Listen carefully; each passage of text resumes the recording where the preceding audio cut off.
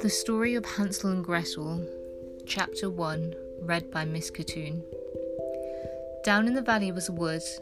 Next to the wood was a cottage, and in the cottage lived a woodcutter and his 2 children, a little boy called Hansel and his sister Gretel. The woodcutter was a very poor man. Work was scarce and he had fallen on very hard times.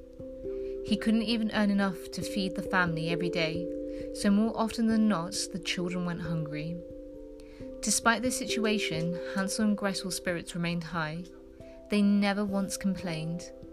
They could see how much their father loved them and how hard he was working, even if his work brought little reward. One evening, after the children had gone to bed, the woodcutter sat talking to his wife next to the fire.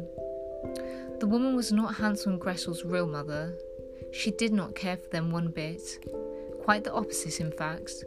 She was an evil stepmother that wanted them gone at the first opportunity. "Oh, wife," said the woodcutter, "I can barely support you and myself, never mind the children. What on earth are we going to do?"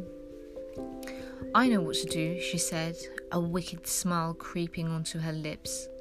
"Tell me, dear wife," said the woodcutter. "Tomorrow morning," said the stepmother, "I will take the children deep into the wood, into the very thickest part, and leave them there for the wolves. They will then be out of your way. Your wages will support us, and we will be unshackled from this dreadful poverty." "Feed them to the wolves?" repeated the woodcutter in horror. "I've never heard such nonsense in all my days." "Foolish man," she replied, "then we will all perish. You are as well as to go and cut wood for our own coffins." The woodcutter said nothing. Hansel and Gretel's empty, rumbling bellies had kept them awake. They had heard everything, especially the bit about being left out for the wolves, which had terrified both them beyond words.